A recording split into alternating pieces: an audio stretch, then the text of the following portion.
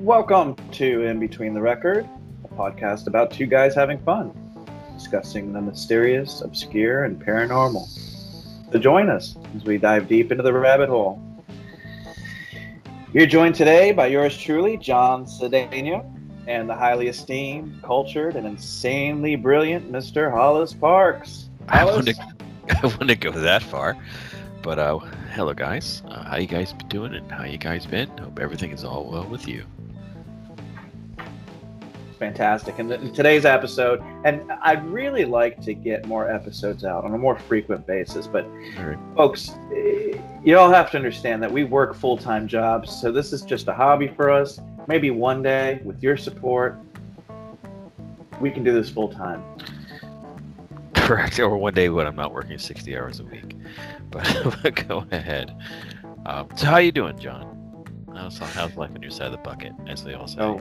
Oh, well, better than I deserve. You know, could be living in a third world country with no roof, in a hut in Africa. Zimbabwe, maybe. I don't know. In Brazil, in the favelas. Could be living in a favela. But no, I'm just a first world uncultured swine, if you will, and overwhelmed with gratitude, I guess, that you're here with me this evening, and we're gonna wrap up the story of Dr. David Kelly. I'm really fettered to think that he killed himself. I don't know. They did release his post-mortem, which for a while we thought was sealed for 75 years, and we discovered in the last episode that it in fact was not sealed. Yeah, if you heard my surprise that, oh my god, the postmortem was actually published, that's my lack of research. Gotta say that. But it didn't really change my mind. And if you didn't listen to the last episode, I guess I'll give you like the 3-minute synopsis of what happened. Please. David Kelly, scientist, completely revered. That guy in your company that is so well known and so well respected, he can say anything to the media whenever he wants, whatever he wants. And the management's like, yeah, you're cool. You can do whatever you want, dude. He was the number one weapons inspector for England, the most respected person as far as weapons inspecting, basically in the world. The man is just you can't hold a torch to his legacy. He was the one that was going around Iraq looking for Saddam Hussein's weapons of mass destruction, pre 9/11 as well as pre Second Iraq War. Saddam Hussein called him out by name, saying that this guy needs to die, which we'll speak about later on in this episode. But long story short of it, right before the Iraq War, a lot of people, like myself, thought the war was BS. We should not enter it. I thought that the war in Afghanistan was justified. Now I'm on the fence on it. But the Iraq War was not unanimous. Not everybody in the entire United States or the world wanted it to happen. David Kelly gave an interview right after the war started, and he basically said that the claims by the British government were quote unquote sexed up. Now, what happened was that the U.S. government asked the British government to give them the idea of what was there, what was seen, and what wasn't seen. And so then the U.S. government used the British government's report to go ahead and justify us starting the war, but we asked them to sex it up so that we can then go ahead and start the war. So we had plausible deniability. Now, Mr. Colin Powell. Yeah, and the fake anthrax file. Yes, 17 lines in however many minutes.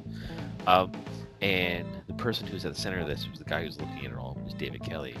David Kelly didn't want his findings to be besmirched. He didn't want his integrity to be pushed against. In fact, when he met with the House of Commons on July 15th, 2003, they said, "You're the fall guy, dude. You are the perfect fall guy." And he told them in that meeting that he'd probably wind up dead in some forest.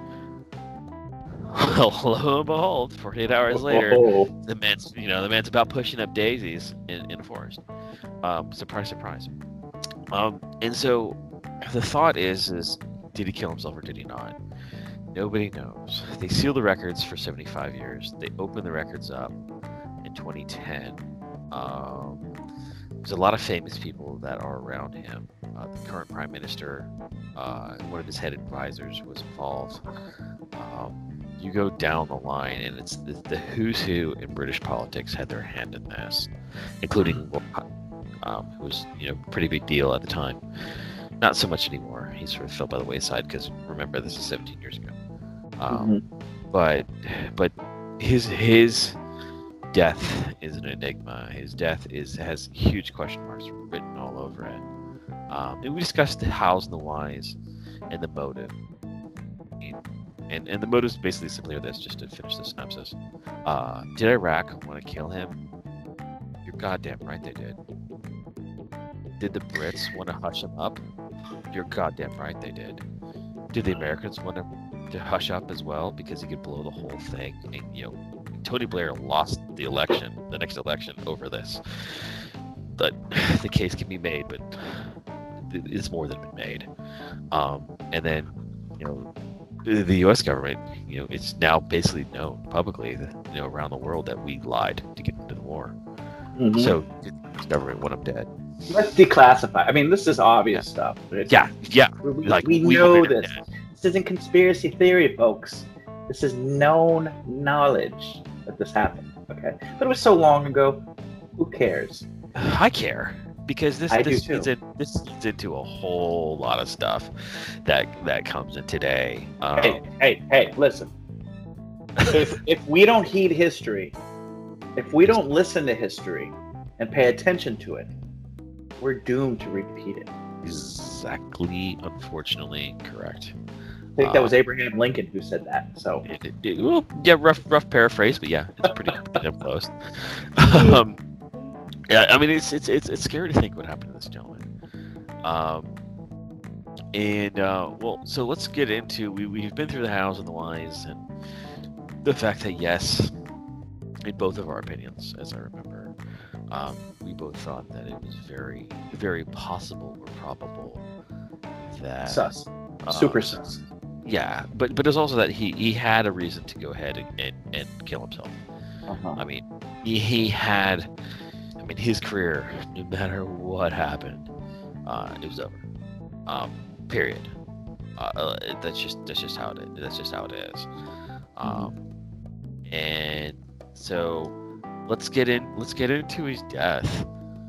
I mean, his death is pretty interesting. He was found. Well, I'll let you talk. I've said too much. So. No, I mean, listening to you is like listening to someone sing me a lullaby. I mean, I would love to listen to you for hours. But the fact of his death was him being found next to a tree. Yeah. Under a pretext that he committed suicide, and it's a body.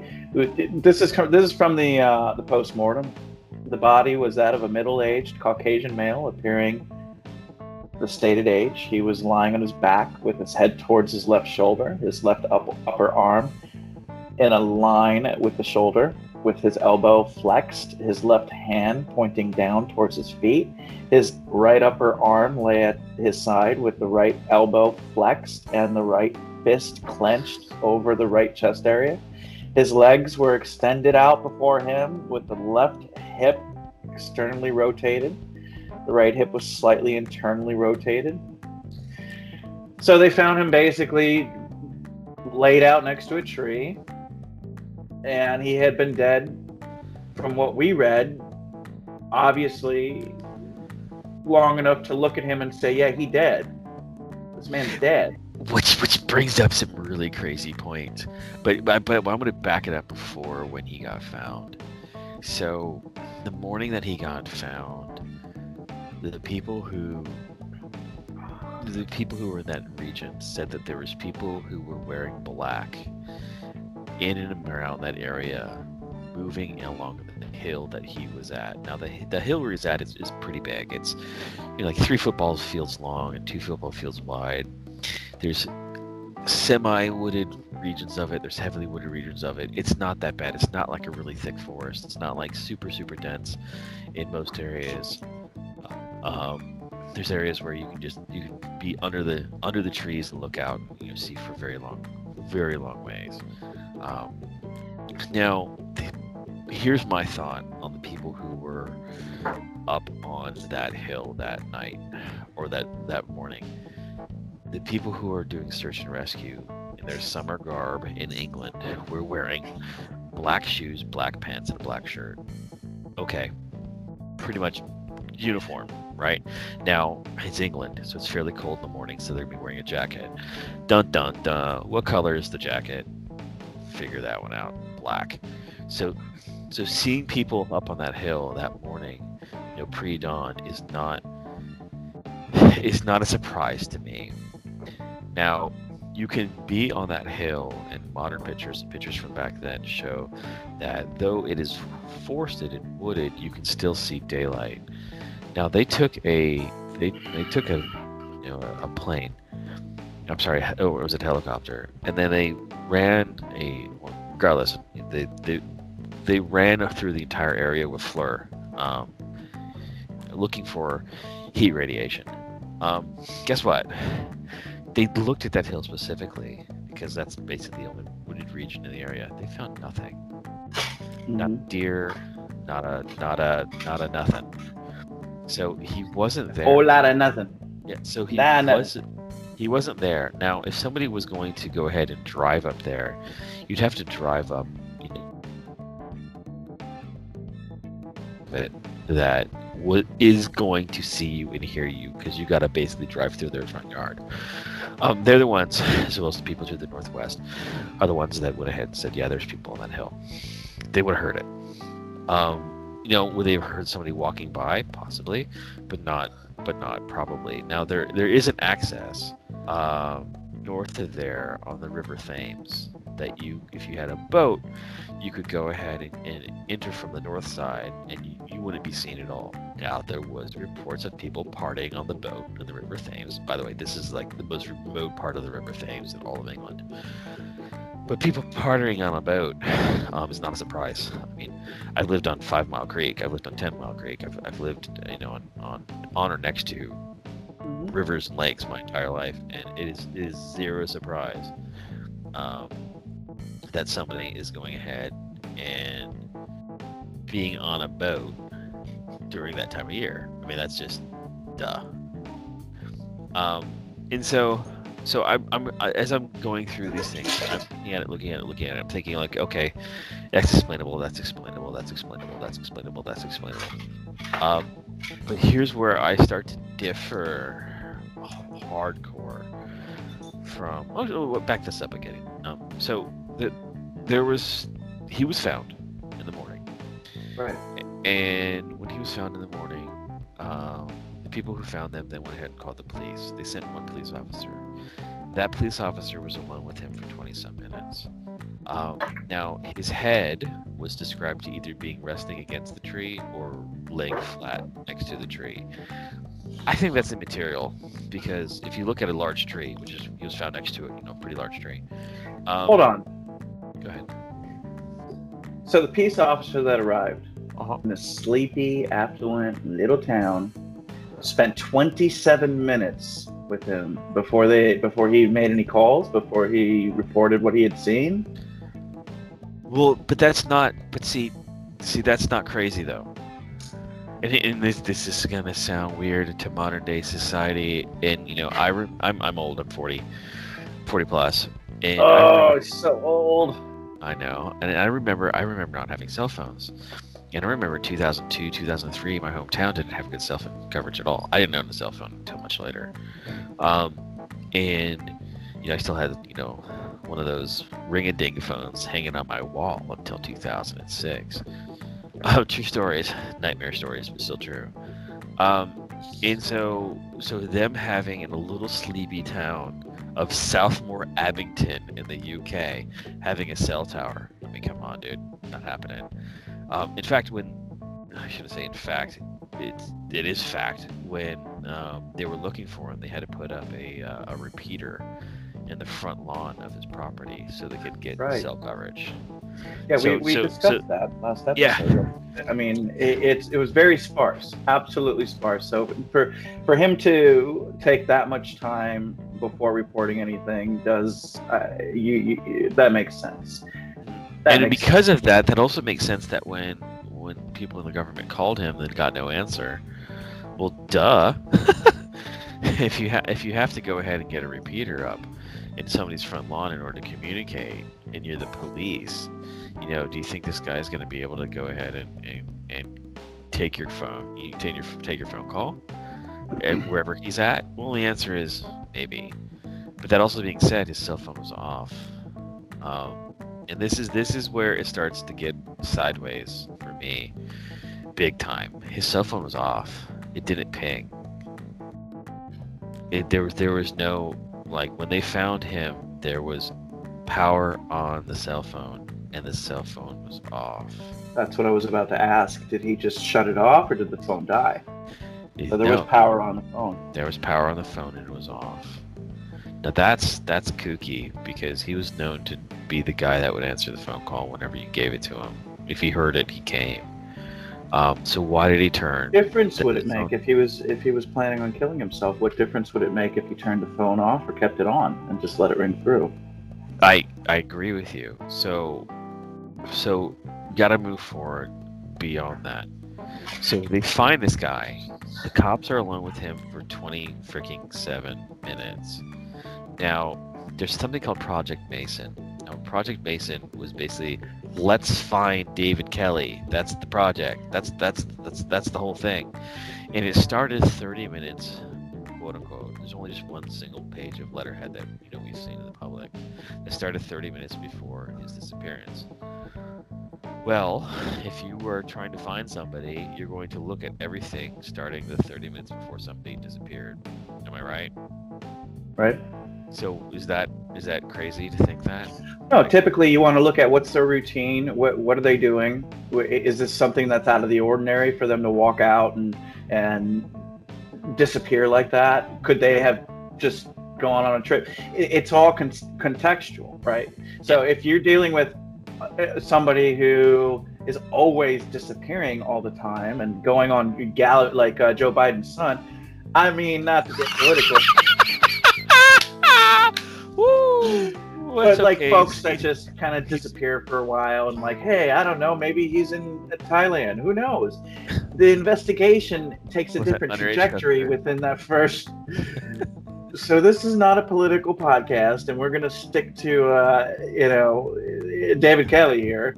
But I mean, come on. If it were somebody that you knew had a history of just disappearing and, hiring Thai hookers, you would know that, okay, the police aren't going to investigate that much further for quite a while. It would have to be an extensive situation. When you find out within the first 30 minutes that this guy takes a walk every day, essentially, an hour and a half walk around his neighborhood, or more, and his wife is not really that alarmed because they are just safe. Every day is the same thing for them. He's close to retirement.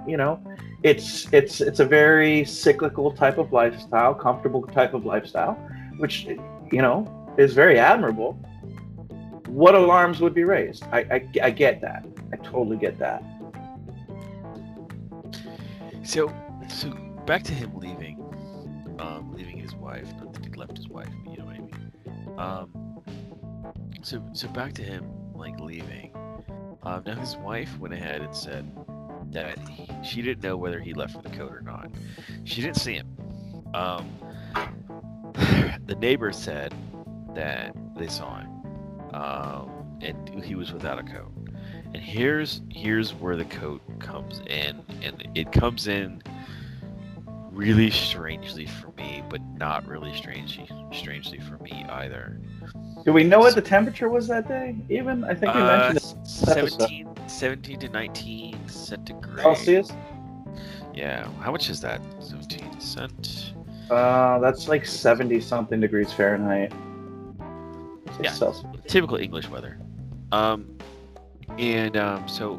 he left with or without a coat. Now, if he was going to go on an extended walk past dark or near to dark, you would expect him to go ahead and bring a coat. Now, the coat was supposedly the thing that went ahead and carried the 30 pills as well as the bottle of water, which was opened and not completely drank right next to his body. Right. On the wrong side of his body, but potato. So, sorry to interrupt you, but 17 degrees Celsius is in fact 62.6 degrees Fahrenheit. So yeah, it was a little chilly. To us though, but if you live in England, that's shorts weather, you know. I mean, no, for sure. You that's get like used really to it. Comfortable. Yeah, you get used to it. You know, being somebody who sleeps with their window open every night, regardless of the time of year, you get used to it. You get used to the heat. You get used to the cold. And your body just adapts. You know, your blood gets thicker, as they say. Must be nice. Yeah, I know. North Carolina is great for weather. Sorry, you're living in Fort Pierce near Avenue D, and leave your windows open at night. Yeah, 4th of July, it's like, are these fireworks or? Gunshots. No, but I know what you mean. You know what I mean? So good old Charlotte just got its 100th murder yesterday. We're just at 760 houses and vehicles have been hit by bullets this year in Charlotte. Like, I can't even fathom that. But yeah, exactly. But back to David Kelly. So this is the jacket he had. He had what's called basically like a wax coat. Now, people are like, "What the hell is a wax coat?" Well, backing this up to some textile history. Previous to there being Gore-Tex, which is a breathable fabric that doesn't let water through, you basically had just a few ways to go ahead and keep water off of you. One is a cloak. Cloaks are made of leather. There's lanolin in it. It's like an oil that's emitted from the skin of a sheep, and that just basically grips the water off your side. I own a cloak. I go walking in the rain with said cloak in the woods the entire time, like all the time. Excuse me, I shouldn't say the entire time. I should say all the time. And I do that because it's a green cloak, and I hide from my dog. And it has it's soundless. You can't hear any pit that you can in a rain jacket. And it's you don't get any water on your shoulders. I mean, you can take the cloak off, and tops of your shoulders are. Listeners are like, why do you hide from your dog? Here we go down the rabbit hole. Yeah, I have a hunting dog, and Flucky is a hunting dog. He likes to hunt, and one of the things I do to train him to stay close to me is I'll just hide from him. I'll get to 35-40 feet off the trail. He's off leash, by the way, completely off leash. He's an off leash dog. I'll get 35-40 feet off a trail, hide, throw some leaves over me, and then wait till he finds me. And it's a great game for him. He learns how to hunt, try to track. Great game for me because I get to like fuck with my dog. Excuse my French. And it's just funsies. So the other way to do it was the PVC, which is that thick. No, it's not the thick hard plastic, but it's like that really thick. Like, I remember it being blue, but there's yellow ones too. That yellow rain jacket that you had when you were really, really a young kid, that was thick and didn't breathe. That's PVC. Yeah, I mean, for those who are interested in a jacket like this, you can go on huckberry.com, and for $240, you can get a Flint & Tenders wax trucker jacket. Flannel line. Make your own, man. I mean, but this is beautiful, dude. This is like weather resistant. It's. Okay. I mean, it says every time you hoist a beer, tie your boots, or ride your bike, your movements will lighten the color of the waxed fabric in the creases and bends to create your own unique wear patterns. Yep. It's truly a thing of beauty. What I'm having a hard time grasping is I made my own, by the way. like I liked the look so much. I didn't want to spend the $250. This is like 15 years ago. I made my own, and it was epic, absolutely epic. I love that thing. Coming soon to our listeners is the In Between the Record shop, where you can go online and order these wax jackets that we will be building soon. Hollis is sending me the blueprint shortly. But what really bugs me is about how they found him with an ECG electrode pad attached to his chest. No, it wasn't attached to his chest. The autopsy, the postmortem said over to the left. They went ahead, and when the paramedics got there, they put the pads on him to go ahead and to shock him. Okay. So this is the medical examiner. Yeah, this is identifying what is there when he's okay. That's what I'm reading. All right, continue. Yeah, and so what the hell? You have a guy that when he was found in the morning had clear signs of vomiting on himself, had blood hanging out his left wrist, that he had a 1.5 centimeter incision on the bottom side. So if you take your fist and put your knuckles, put your knuckles to the left or right, and then 1.5 centimeters into your wrist. Now, he only weighed 130 pounds. He was not a big dude. He was 59 kilos at death. Probably 62, 63, with all the blood left in him. But do we know how tall he was? He was 5 and change. He was not a tall man. He was about my height, 5'6", 5'10", as I remember. Oh, yeah, that's very skinny. Very he was a skinny boy. Well, not malnourished, like to European sentiments. He was pretty decent size. No. To American sentiments, he was beanie. And yeah, we're all fat here. Yeah, make sure you nail your marriage. Okay, it's important. All right, continue. I've lost weight. Yeah, that's like we're just having fun, dude. We're just having fun. Yeah. So he had vomited on himself, and he was dead. I mean, he was rigor mortis, pretty early on. Though they didn't check his temperature until way off in the evening, like at 7 p.m. Even though they found him very early in the morning. But he was dead. As a paramedic, if somebody's DRT as in dead right there, why are you putting paddles on it, dude? You walk up to him, you check pulse, nope. You can tell when someone's dead. Okay, I hate to admit it, but I've seen folks, and 2, 3, 4 hours, blood begins to coagulate at the lower extremities, and it's highly obvious. Why would you have to put that on there? Just like, it's me, man. It's one of the big enigmas in this thing for me. Is like, why are you throwing paddles on this dude? He dead. He's dead. And I've had people nearly bleed to death in my care. I've had people die in my care, and I'm going like, what were they thinking? Now, it may have been they got the jitters because this is a very famous person. I mean, the Prime Minister himself, Tony Blair, is looking for this dude. Not looking for him, but commanding other people to look for him. So like maybe they were just abundance of caution. Maybe we can bring him back from being a stick figure. But it just doesn't make sense. If they brought him back, he'd be a Frankenstein. He'd be like a veggie. If they were, I mean, the guy was gone for hours. Yeah, he was gone for hours. I mean, but he didn't even pick him up on Fleur. So, which I'm getting back to this in a second. So when he took the pills, he vomited most of them up, and they didn't find many pills in his stomach. Nor did they find many of the pills that he was supposed to take in his blood system. Okay, there was a pretty sizable amount of coagulation of blood on the downside of his body. Okay, fine. He did have some pretty nasty heart trouble. Okay, fine. The ulnar nerve, good luck trying to bleed. Like, if you're not sitting in a very hot bath, good luck trying to bleed to death from that one. Like we discussed last time, it's nearly, you'd have to hold it open for hours. Like, what a who would do that? I mean, come on. Just tie a rope to the damn tree and hang yourself. Like, why such a dramatic ridiculous type of, and that's what really leads me to think it was a suicide. Because who would go through such a length to make it so ridiculous? You know, why would they have made this whole thing up? I thought that.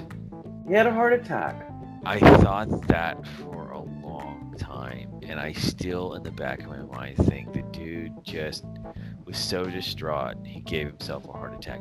It's Right. happened. It's happened. Because of his heart condition. It's He was 100.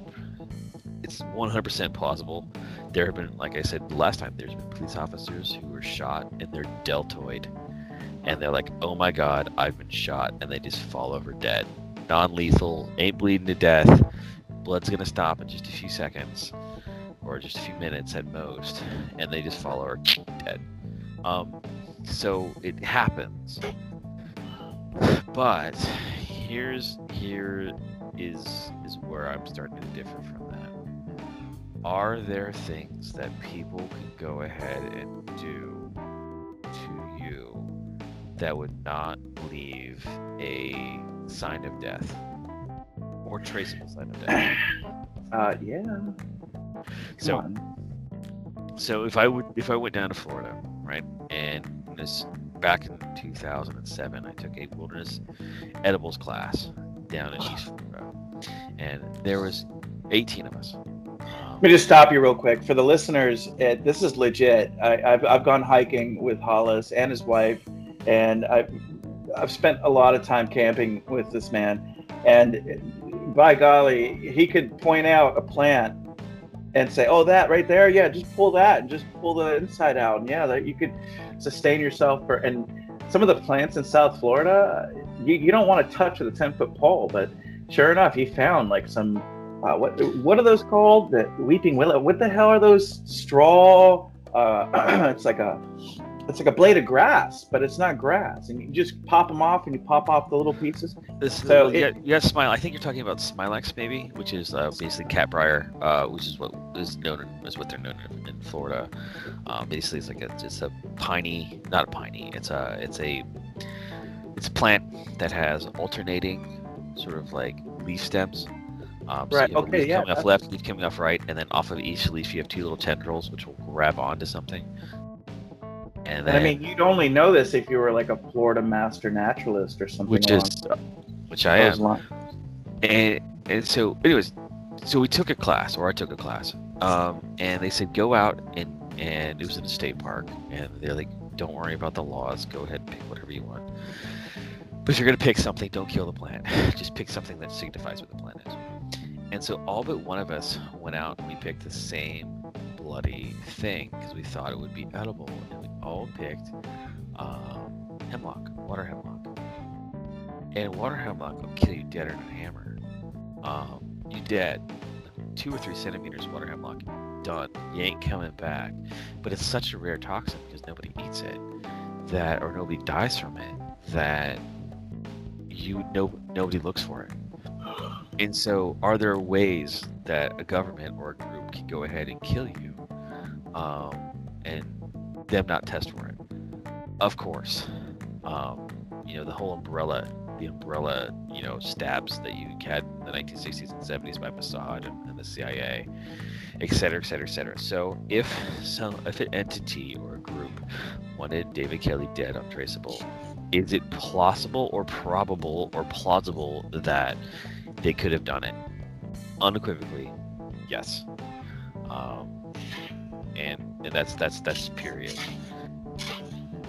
Could. Yeah, I mean they have cyanide pens. Well, cyanide. Literally. You're gonna see some cyanide because you're frothing at the mouth and stuff. But yeah, like there are things that you could kill somebody and they just fall over. No sign, no nothing. Poison he had a heart attack. Blow dart. Or just be one of those housewives that want to get their husband's life insurance and excuse me, slowly put antifreeze in their peanut butter sandwiches. I mean, there's so many different ways to do it without just a person to set it up like this So he could be killed pretty easily. Yeah, he can be killed pretty easily. And so here is my postulation of what happened, and this is outside of him committing suicide, which I think is plausible, however, not at all probable. He goes for a walk. Wait, back this up. So when they go ahead and they find his body, or when they're still looking for his body, or him, they're looking for him on his body. They made his wife twice leave the house for extended periods of time while they went through the house. Is it possible that they had already known where his body was, and they were looking for items that would make it look like a suicide? Because if he had just been out in a t-shirt and a pair of pants and a pair of shoes and a pair of socks and his dirty ass undies, not saying he had dirty undies when he left the house, but they're obviously dirty when they found him. Right. How is he going to off himself? Well, you need a knife. Okay, so you pick up a knife. Well, he had a 50, 60-year-old gardening knife that was dull, which also didn't have fingerprints on it. That's strange. But did he always keep that with him? Does anyone in his family know if he kept that with him? Okay. No, it was a gardening knife. Now his house is one of the biggest in the entire. His house was one of the biggest in the entire town, and he has a beautiful garden, or had a beautiful garden. His wife would tend it all the time, helped with her arthritis. But this knife is dull.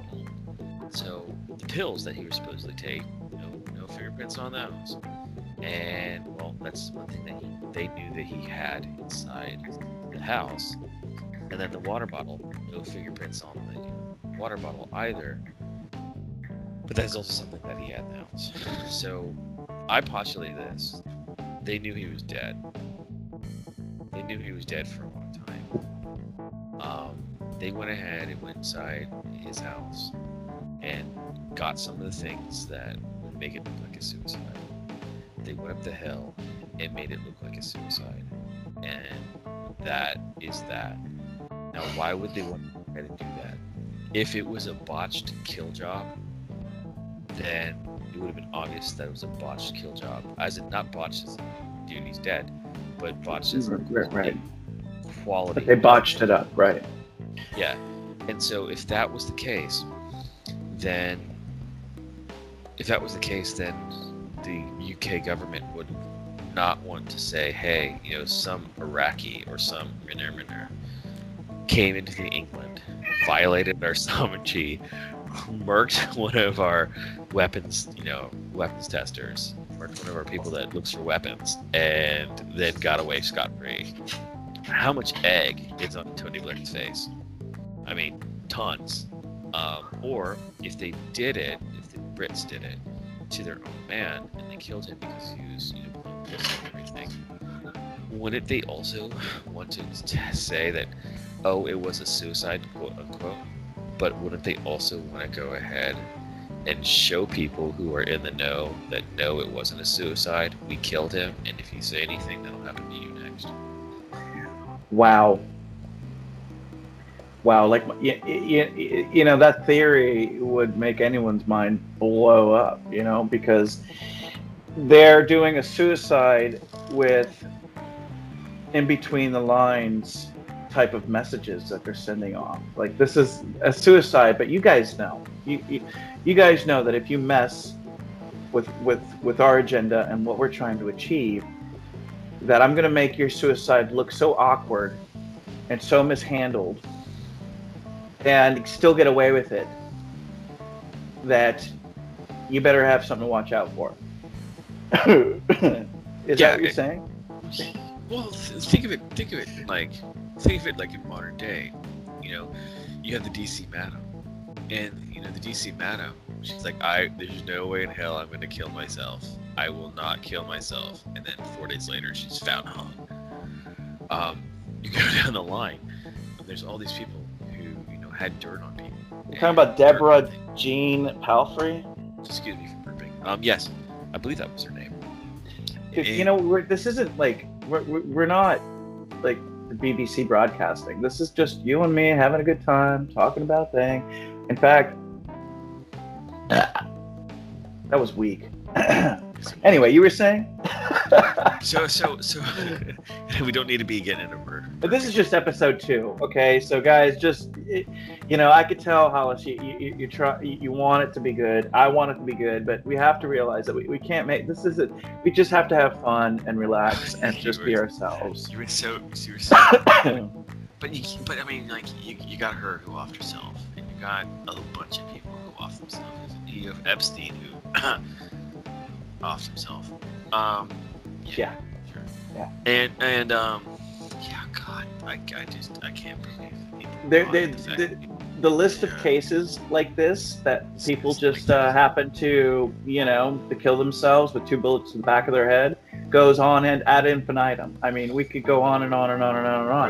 Or they're doing bench press. They're doing bench press and they choke themselves on a weight that was way too much for them. The freaking bell falls on their throat and oops, boy, it's well known that there are so many ridiculous types of suicides that we all know, or at least have to speculate towards that it wasn't a suicide. I mean, the most obvious ones are, needless to say, to me, it's way too messy for it to be a hit job. I think the guy killed himself after reading the postmortem, and that's okay. Really? This is what this show is all about. Yeah. I mean, I'm asking you to be like, and honestly, do you really think he killed himself after the postmortem? I think he had a heart attack while he was trying to fumble around trying to kill himself. I think he took the pills and then vomited them up, and then stabbed his wrist and dug into it, and then sat there and bled and bled and bled. And because of what the postmortem shows, actually what the first responders show, as far as the minuscule amount of blood, is he had a heart attack. He had a heart attack right when he first started, and he died. You and I, but 180. Oh my God! Well, I came into this when we started to talk about this. I came into this and be like, no, man, he killed himself. Like, there's no way. And now I'm one. Well, you even read a book. You read a full book on. I read a book. I watched the tapes of him going ahead and speaking from the House of Commons. Yes, he was very quiet. And I've done hours and hours of research into him. And the more I got into it, the more I'm like, nah, they killed his ass. They killed him. And I started off being like, no, he killed himself. And we flip. Wow. I mean, it just doesn't seem, it seems too messy. It seems too messy. Well, I'm going to try to change your mind. And I've known you for a while, and decades. And I sincerely believe that you think what you actually think you're saying is correct. But I'm going to change your mind on this one. And before we do that, I think it's about time for an interstitial.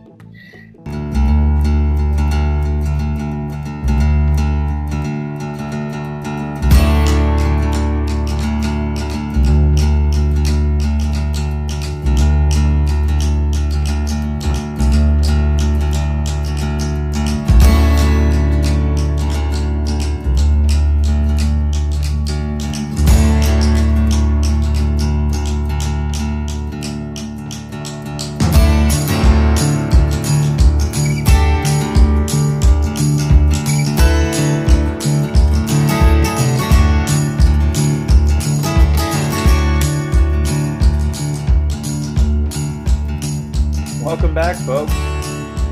As Parks was saying. Oh. Well, This is the first time we do an interstitial. I thought we'd taken like what do they call it? Theaters in when you're like watching a play, intermission, if you will, and that'll give us time to advertise and take a break. So as you were saying, I was saying, I hope everything came out okay. I was like, why is he calling it interstitial? This is like, huh? Like, we don't have much longer to go. And then you like after it's like, hey, I'll be back. I was like, got it, bro. This is gonna go on. This is gonna be a full episode. Yeah. That's what I thought. So here's my and we spoke very briefly before you went to the lavatory. The loo. And I was like, really? Like, you honestly believe that he killed himself? And you're like, no, actually, I do. And I was like, okay. And we spoke about it, and I told you I'm gonna try to change your mind. And here's because my mind was changed by learning about everything, and your mind got changed by learning about everything. And so here's the kicker on this one. Okay, if he killed himself, cool. If he didn't kill himself, somebody killed him. Not cool. By the way, for any of you who think suicide is cool, please call the suicide hotline. Yes, please call the suicide hotline wherever you find it in your local community. It is not cool to commit suicide. I apologize for saying that. That is terrible. Terrible. No, that's cool, bro. I mean, hey, it's all good. That would be like, a much more comforting explanation. What I meant was not cool as in if he killed himself or if he didn't kill himself. It doesn't matter because of the way the government handled it, and they handled it through the Hutton Report, which we spoke about in depth in the first one. And the Hutton Report basically was 700 pages, by the way. It's not 300. It's 700 pages and 13 chapters. And it is a complete and total whitewash of this whole episode. It doesn't look into what you think you would have it look into. Witnesses said, I have nothing more to add to the official record, and then they go ahead and give closed testimony, written testimony that no one ever gets to look at except for the people who wrote up the Hutton Report. I mean, you go up one side and down the other. It was a whitewash. Very much like, I don't know, maybe the 9/11 report, very much like, the report on the death of John F. Kennedy, NIST, et cetera, et cetera. That was a warrant. The NIST report was the 9/11. The Warren report was the JFK assassination, and they were all very similar. Both of them, with some justice, and a bunch of other reports with some justice, can be basically called whitewashes. And so I think it doesn't matter whether he committed suicide or whether he was killed. The cover up and the muddying and the murkying of the waters by the British government post death of David Kelly is what really matters, and they did it. Well, I think it begs for a narrative. They increased the turbidity of those waters to the point where you couldn't see the bottom, and that is what happened. And so, my honest opinion, Sonia, when I started this, was he killed himself. Like 95%. I didn't even think of the other side. After doing the research, which is basically the same amount of research that you did, though we chose different sections. I wouldn't say no. You're a hyper researchist. I'm a moderate researchist. So, but you and I chose different vectors. Like I read books. You chose to go ahead and read portions of the Hutton Report. You chose to do this, that, and the other, and I did that as well. But we chose different vectors to look at this thing. I thought 95% chance he killed himself at the beginning. Honest opinion, here's my vote: 85% chance he was offed, either very sloppily, intentionally by the British government or the U.S. government, or more likely he was offed by the Iraqis. And it's very close. It's like 55-45 on who offed him, and about 15% chance out of the 85% chance that he was killed, that he killed himself. I find it plausible that he committed suicide. I find it probable that he was murdered. And you have the so Cui Bono is on the side of the governments to kill him. the cui bono is on the side for him to end his own life because his Sure. career is over. He cared so much about. Then that's my view. Sure. And don't be. If I were the federal government, I would take them aside and say your contract is no longer available for negotiation. We need you to resign, and we will give you a full pension where you can retire safely, because your service with us, sir, is done. That's what I would say in this situation. Now, what I dove into more specifically is the psychology behind people grasping for an answer. And in all conspiracy theories that I've seen, and all even conspiratorial notions that it could be, they always, like with Lee Harvey Oswald and John F. Kennedy, you know, it's too shocking to just grasp this notion that this lone gunman went to the 6th story of the Texas Book Depository. That, you know, there's a whole thing about Lee Harvey Oswald, and he pulled off 3 shots from that 6th floor with, I mean, pinpoint accuracy, to take out the governor of Texas, and then to shoot JFK twice in the head. So even after the Warren Report said unequivocally it was a lone gunman, there has been, you know, the Zapruder film, for example. And I digress. What I'm trying to get across is that when something so atrociously tragic occurs, we want to go to something that's far more complex than the reality in which it was, right? And 9/11 is not one of those examples, because 9/11 is the Hegelian dialectic. Everybody knows about 9/11. But for conspiracies like JFK, it's like, okay, what if it was just Lee Harvey Oswald who shot the president in the head? Yes, and here's my view. Quick synopsis. We had a bullet in one of the parks that I worked at go through a sign, go through a trail sign, like the plexiglass in the front, the, you know, quarter-inch plywood, as well as the metal backing, then go into a pine tree. I recovered that bullet, and that bullet was perfect. 9 mil. The bullet was almost zero deformed, and it went through a metal sign, a second metal sign, plexiglass, quarter-inch of plywood, and then buried itself in the pine. How a bullet's trajectory will result in. I've seen videos of guys making PVC pipe like roller coasters and tying it all together, and then shooting a .45 ACP through one end of the PVC pipe, and going through loop-de-loops and coming out and hitting a 2-liter bottle. Yeah, you can never predict that. With David Kelly, it just really seems like the conspiracy is making for a heroes and villains type of narrative. And we all know that the Iraqi war was an unnecessary disaster.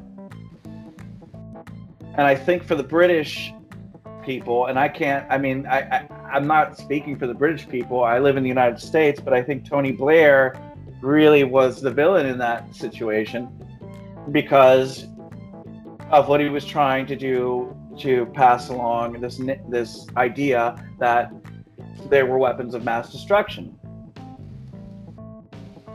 And as the investigation on Kelly's death proceeded on, it just continued to unravel, exposing all of these different nefarious characters of government.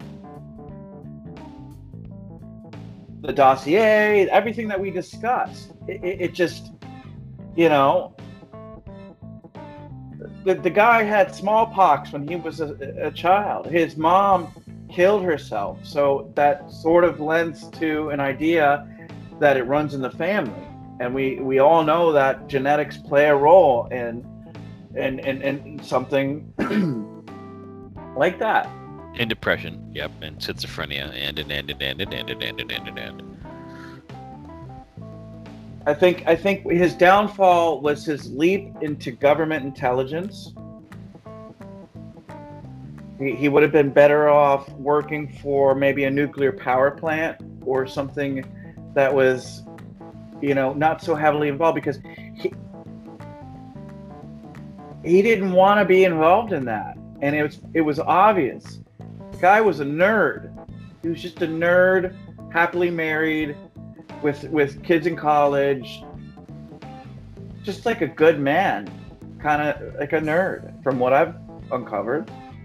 Yep, I 100% agree. I'm a man of I love secrets, and it seems like he's a guy that loves secrets as well. And he obviously kept all the secrets, having his clearance, his carte blanche to say whatever he wanted. And we talked about that in the last episode, where you could speak to whoever you want as long as you don't divulge your secrets. Whoever you want, whenever you want. He's then that's the 15% that I have in my. And then you have Operation Dark Parcels.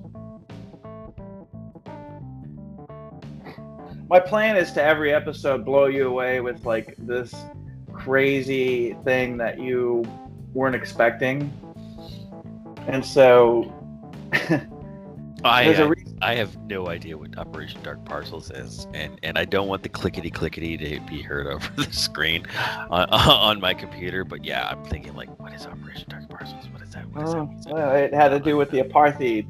The apartheid. Yep, and South Africa's biological weapons program. Because Kelly was involved in that.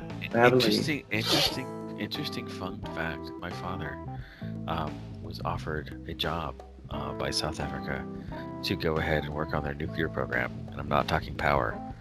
And he passed that up. Interesting enough. That was in the early 80s when my mom was divorcing my father. Little known, Mom. You didn't hear that. Well, guess what? His two boys grew up with him, didn't they? Yeah, true story. Yes, we did. I did mostly. Ed was under, custody of my mother, but after 6th grade, I was under custody of my father. Thank God. But anyhow. I love that house, dude. So we digress. How's your dad doing, by the way? Is he still playing that 2003 war game? Yes. It's 2002. It's Battleground Europe, World War II Online. My God. He's still playing it. The graphics still look the same. And his guys are still there? I mean, I know that one of them passed away a couple of years ago. Yeah, Servitor, Icefox, a bunch of them are still there. They still play together. Empathy 42, they still play. He's still playing the game. He's taking care of my nieces 3 days a week. He's working back at the park now that COVID's dying down. On Tuesdays and Thursdays. That's good. He took a job. Broke the curse, the Hollis curse. Yeah, and he's doing well. There's more to it than that. Of course, there's always more to it than meets the eye, and more than 75. Once you're 75. 76. Oh. But yeah, he's doing quite well. But back to this. I think that's the 50% that I think is pulling me back from saying 100% that he was killed by somebody else. And I that's just my thoughts.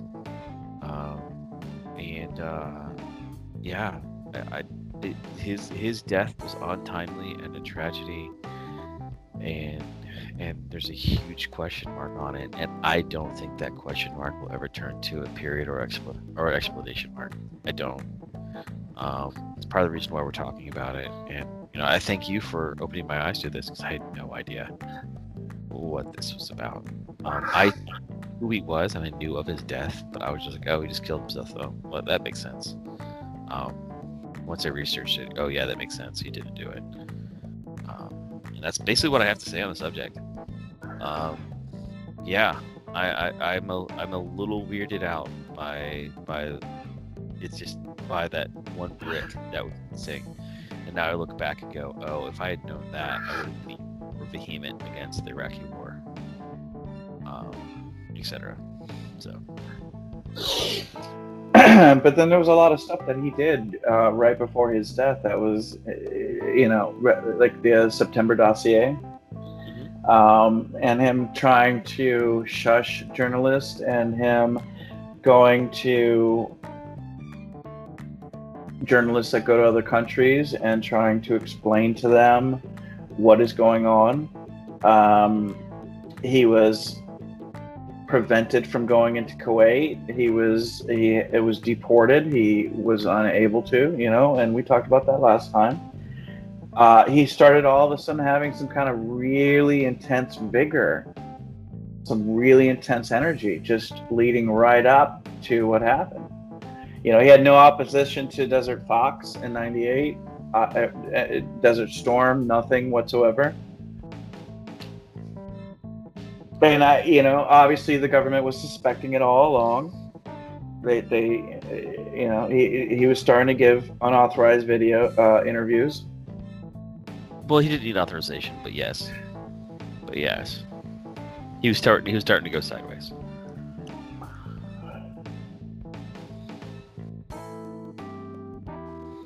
In my opinion, anyway.